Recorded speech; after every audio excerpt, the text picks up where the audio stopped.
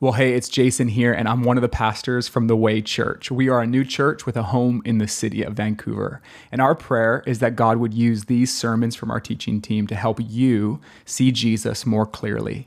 And if you're not part of a church, we'd love to connect with you. The easiest way to do it is to visit our website and fill out our connect form at thewaychurch.ca. Let's jump in. At the time he came to see me, he was the CEO of a large, successful export-import business. He came because his wife felt that there might be a spiritual dimension to his physical sufferings. He had been experiencing frequent severe headaches and, more troubling, paralysis in his limbs, and it was getting harder and harder to get out of bed in the morning. He had been to many doctors, all of whom said the same thing. There's nothing constitutionally wrong with you. Then why the paralysis, he would ask? And all the doctors said the same thing. I do not know. So at the urging of his wife, he came to see me, a pastor. He was looking for spiritual help. We sat down in my office, and as he told me his story, the story told in the second chapter of the Gospel according to Mark kept coming to my mind. So I opened my Bible and I invited him to listen as I prayerfully read Mark 2, 1 through 12, which I invite you now to listen to. When Jesus had come back to Capernaum several days afterwards, it was heard that he was at home, that is, in his hometown. Many were gathered together, so that there was no longer room even near the door, and he was speaking the word to them. And they come bringing to him a paralytic, carried by 4 men. Being unable to get to Jesus because of the crowd, they removed the roof above him. And when they had dug an opening, they let down the pallet on which the paralytic was lying. And Jesus, seeing their faith, says to the paralytic, "My child, your sins are forgiven." But there were some of the scribes sitting there, reasoning in their hearts, "Why does this man speak this way? He's blaspheming. Who can forgive sins but God alone?" And immediately Jesus, aware in his spirit that they were reasoning that way within themselves, says to them, "Why are you reasoning about these things in your heart? Which is easier, to say to the paralytic, 'Your sins are forgiven,' or to say, 'Arise, take up your pallet and walk'? But in order that you may know that the Son of Man has authority on earth to forgive sins," he said to the paralytic, "I say to you, rise, take up your pallet, and go home." And he rose and immediately took up the pallet and went out of the sight of them all, so that they were all amazed and were glorifying God, saying, "We have never seen anything like this." My child, your sins are forgiven. The great theologian, reformer Martin Luther claimed, the kingdom of God is in that one little sentence, "My child, your sins are forgiven." Will you pray with me? Spirit of the living God, we believe that you enabled Mark to do his homework and then to be able to write this story down for us accurately. And I pray now in your mercy and grace that you would cause these words to come alive in our experience as never before. For we pray it in Jesus' name. Amen. Only Jesus. Walk with me through the story again. It takes place in the town of Capernaum, or Capernaum is sometimes pronounced, located on the north shore of the Sea of Galilee. Capernaum had become Jesus' hometown, his headquarters for his first years of public ministry. In fact, it was the place where he was most freely welcomed. Jesus is teaching in the house of a relatively wealthy man who had to be bursting with pride that he was the one given the privilege of hosting the new rabbi in town. The whole town is there. Well, not literally every single person, but representatives of every sector of life. The mayor is there. Members of the city council are there. Members of the board of realtors are there. Bankers and plumbers and lawyers and farmers, accountants, housewives, carpenters, they're all there. And so too the scribes, the doctors of the divine law, who have made their way from Jerusalem. The place is alive with expectation and tension. The crowd is hanging on every word Jesus speaks. They had heard about or experienced themselves the performative power of his word. Jesus' word not only informs, it performs. His word makes things happen. But no one had greater expectations than 5 men who came to the house. One of the 5 is being carried by the other 4 on a stretcher because one of them is unable to move his legs. Apparently, the 5 had heard about the amazing things that Jesus had been doing in the area around Galilee, healing sickness of all kinds, freeing people from demonic possession. And so the 5 come to this house trusting that somehow Jesus might be able to help. Whose idea was it? Mark does not say so. The one who was suffering the paralysis, his 4 friends, or all 5? When they come, they encounter a problem. Because of the size of the crowd, they could not get through the door to Jesus. So, up they go, onto the roof of the house, with the paralyzed man on the stretcher. Houses in first century Israel, Palestine, were basically square boxes. There was usually alongside a ladder or a staircase to allow you to get up onto the roof. The roof itself was flat, while slightly tilting to allow for rain runoff. And the wood was made by wooden beams laid from wall to wall, very tight together and tightly packed with dried twigs. And then mud was put over those twigs. And then if you were wealthy enough, you could put tile over the mud. The 4 friends of the paralyzed man are so convinced that Jesus can help that they start dismantling the roof. They love their friend so much that they dig a hole in this roof. Can you imagine what the owner of the house was feeling at that time? Hey, dudes, what are you doing? That is an expensive roof. Jesus stops teaching. He may as well, since everyone now is looking up at that hole that's emerging in the ceiling. And all of a sudden, a 1x2 meter object is pushed through the hole, lowered by ropes, and lowered right in front of Jesus. Everyone can see that the object is a stretcher, and that on the stretcher is the paralyzed man. What will Jesus do? What will he say? Seeing the faith of the 4 men, he then looks at the paralytic and says, "My child, your sins are forgiven." What? The doctors of the law, the protectors of God's reputation, are outraged. Why does this man speak like this? He's blaspheming. Who can forgive sins but God alone?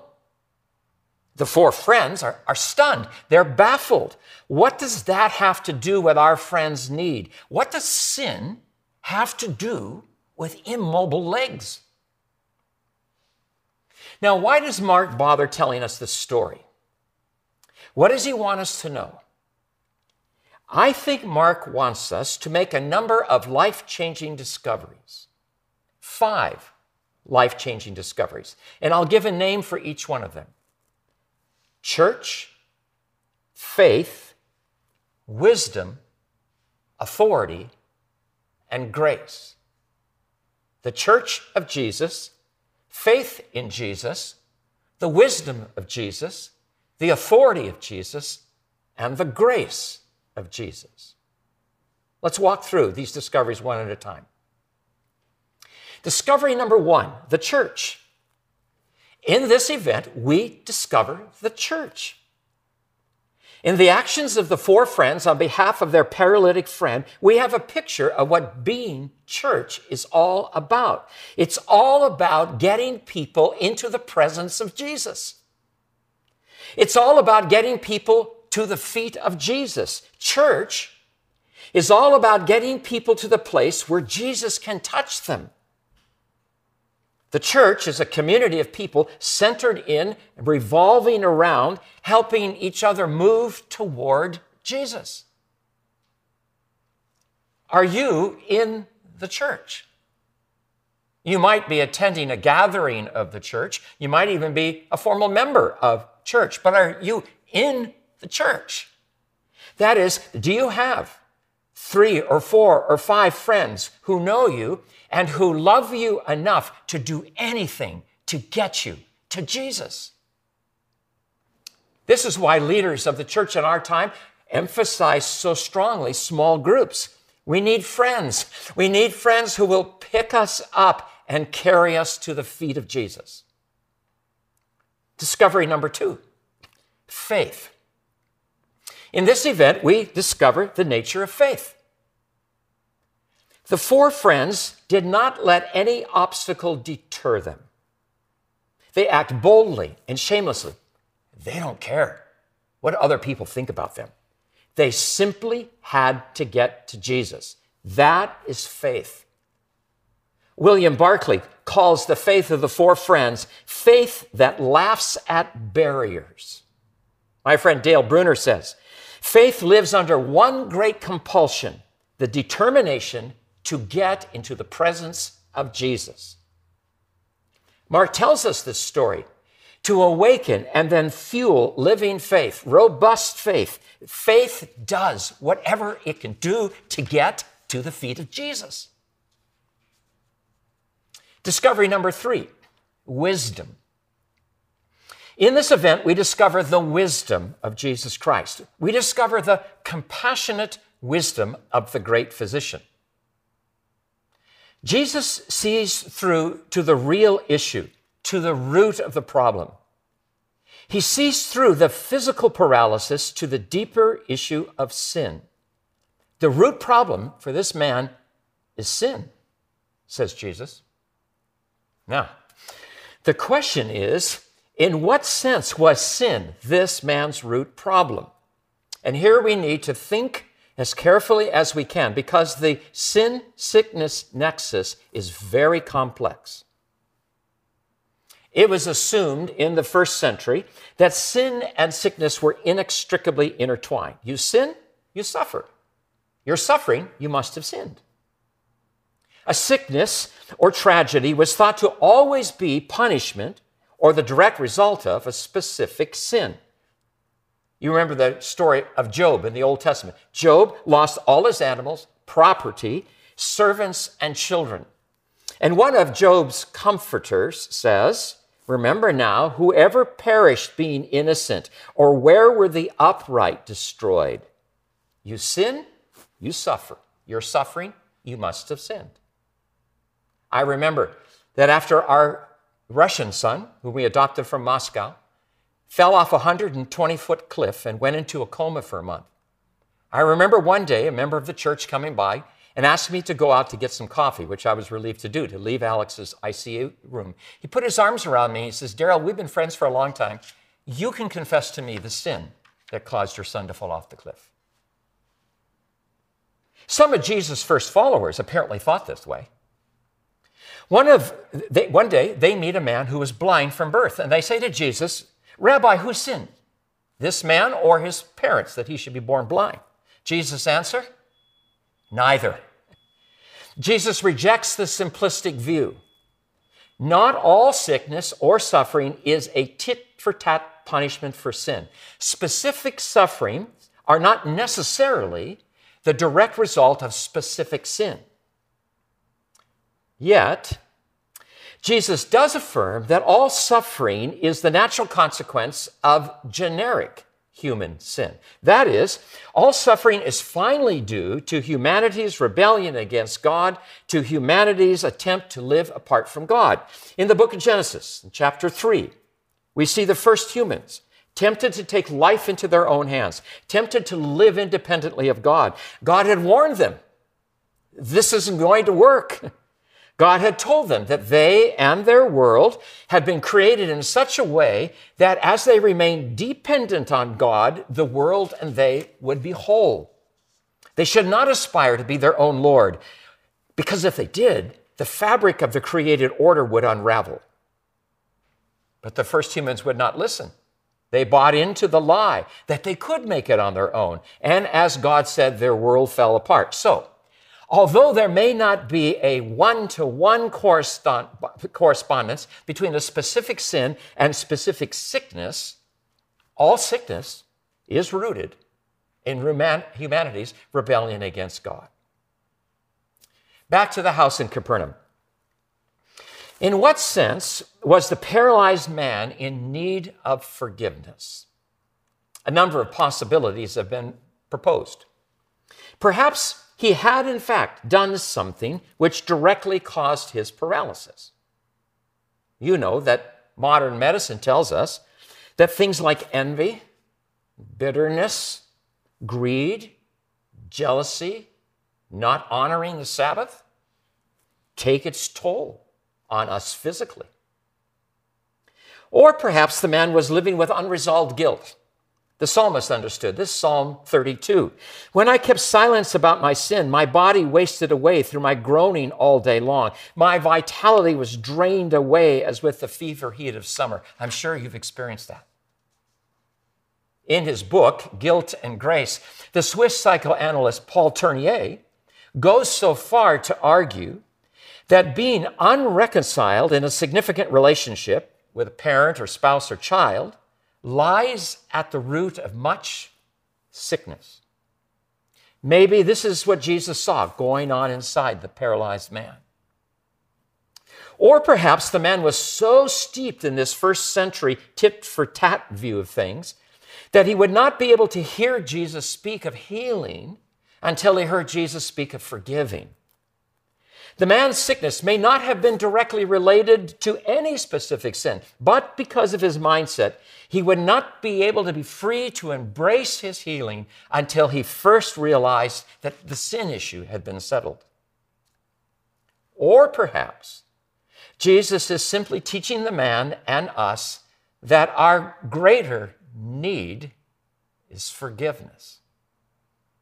Yes, the man wants to walk again, but what he needs more than anything else is to walk with God. You see then that Jesus cares for this paralytic more than his four friends do. The fact is, even if this man walks again, he will not be whole until the relationship with the living God is restored. Our greater need is not for bread or for clothing or for money or for housing or jobs. Our greater need is for the living relationship with the living God to be restored. I mean, what does it matter in the final analysis to be healthy and to have the good life if one is separated from the Creator?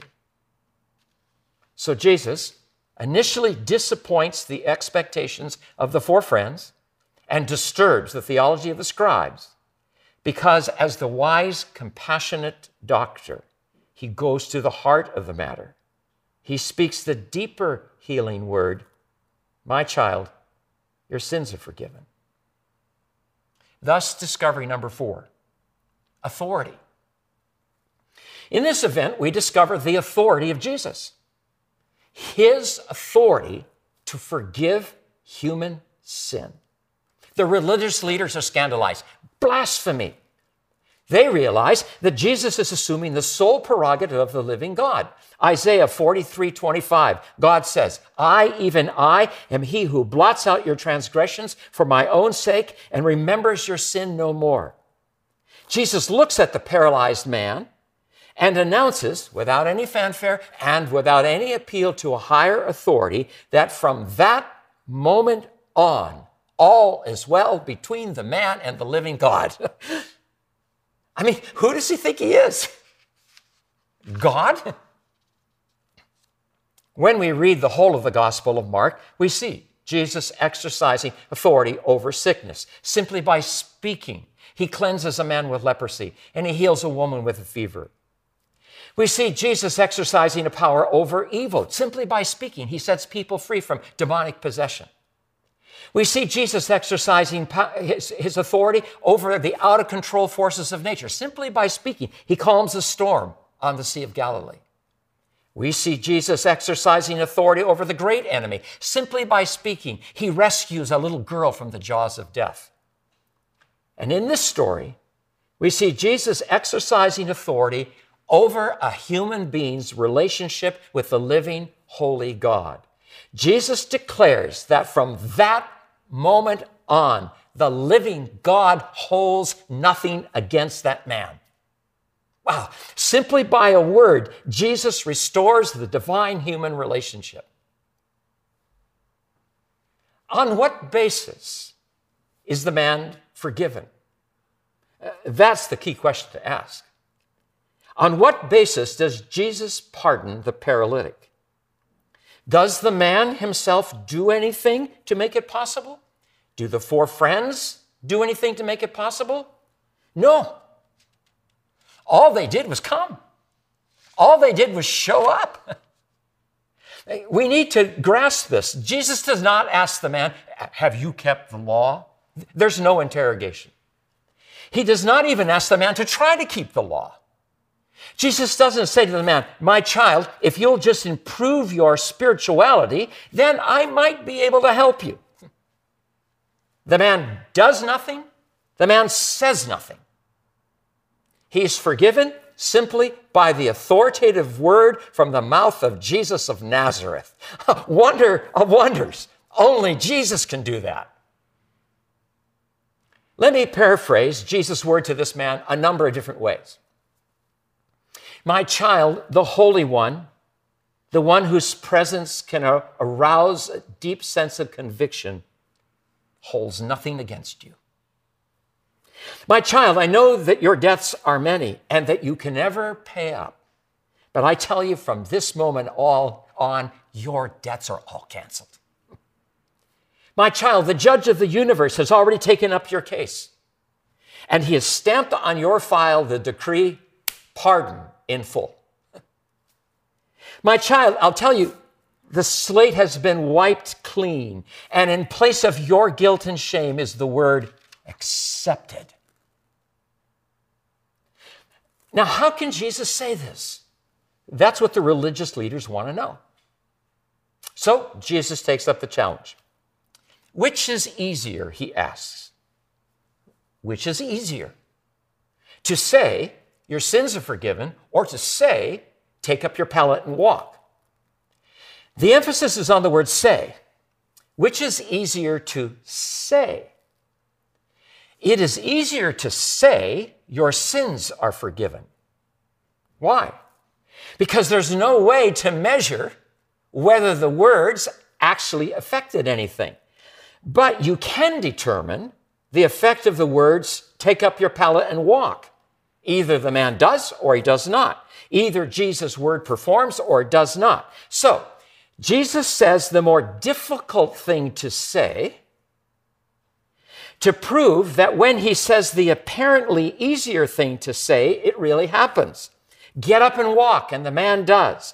The word of healing brought healing into being, just as the word of forgiveness brings forgiveness into being. Now, although it is easier to say your sins are forgiven, it's not an easier thing to do.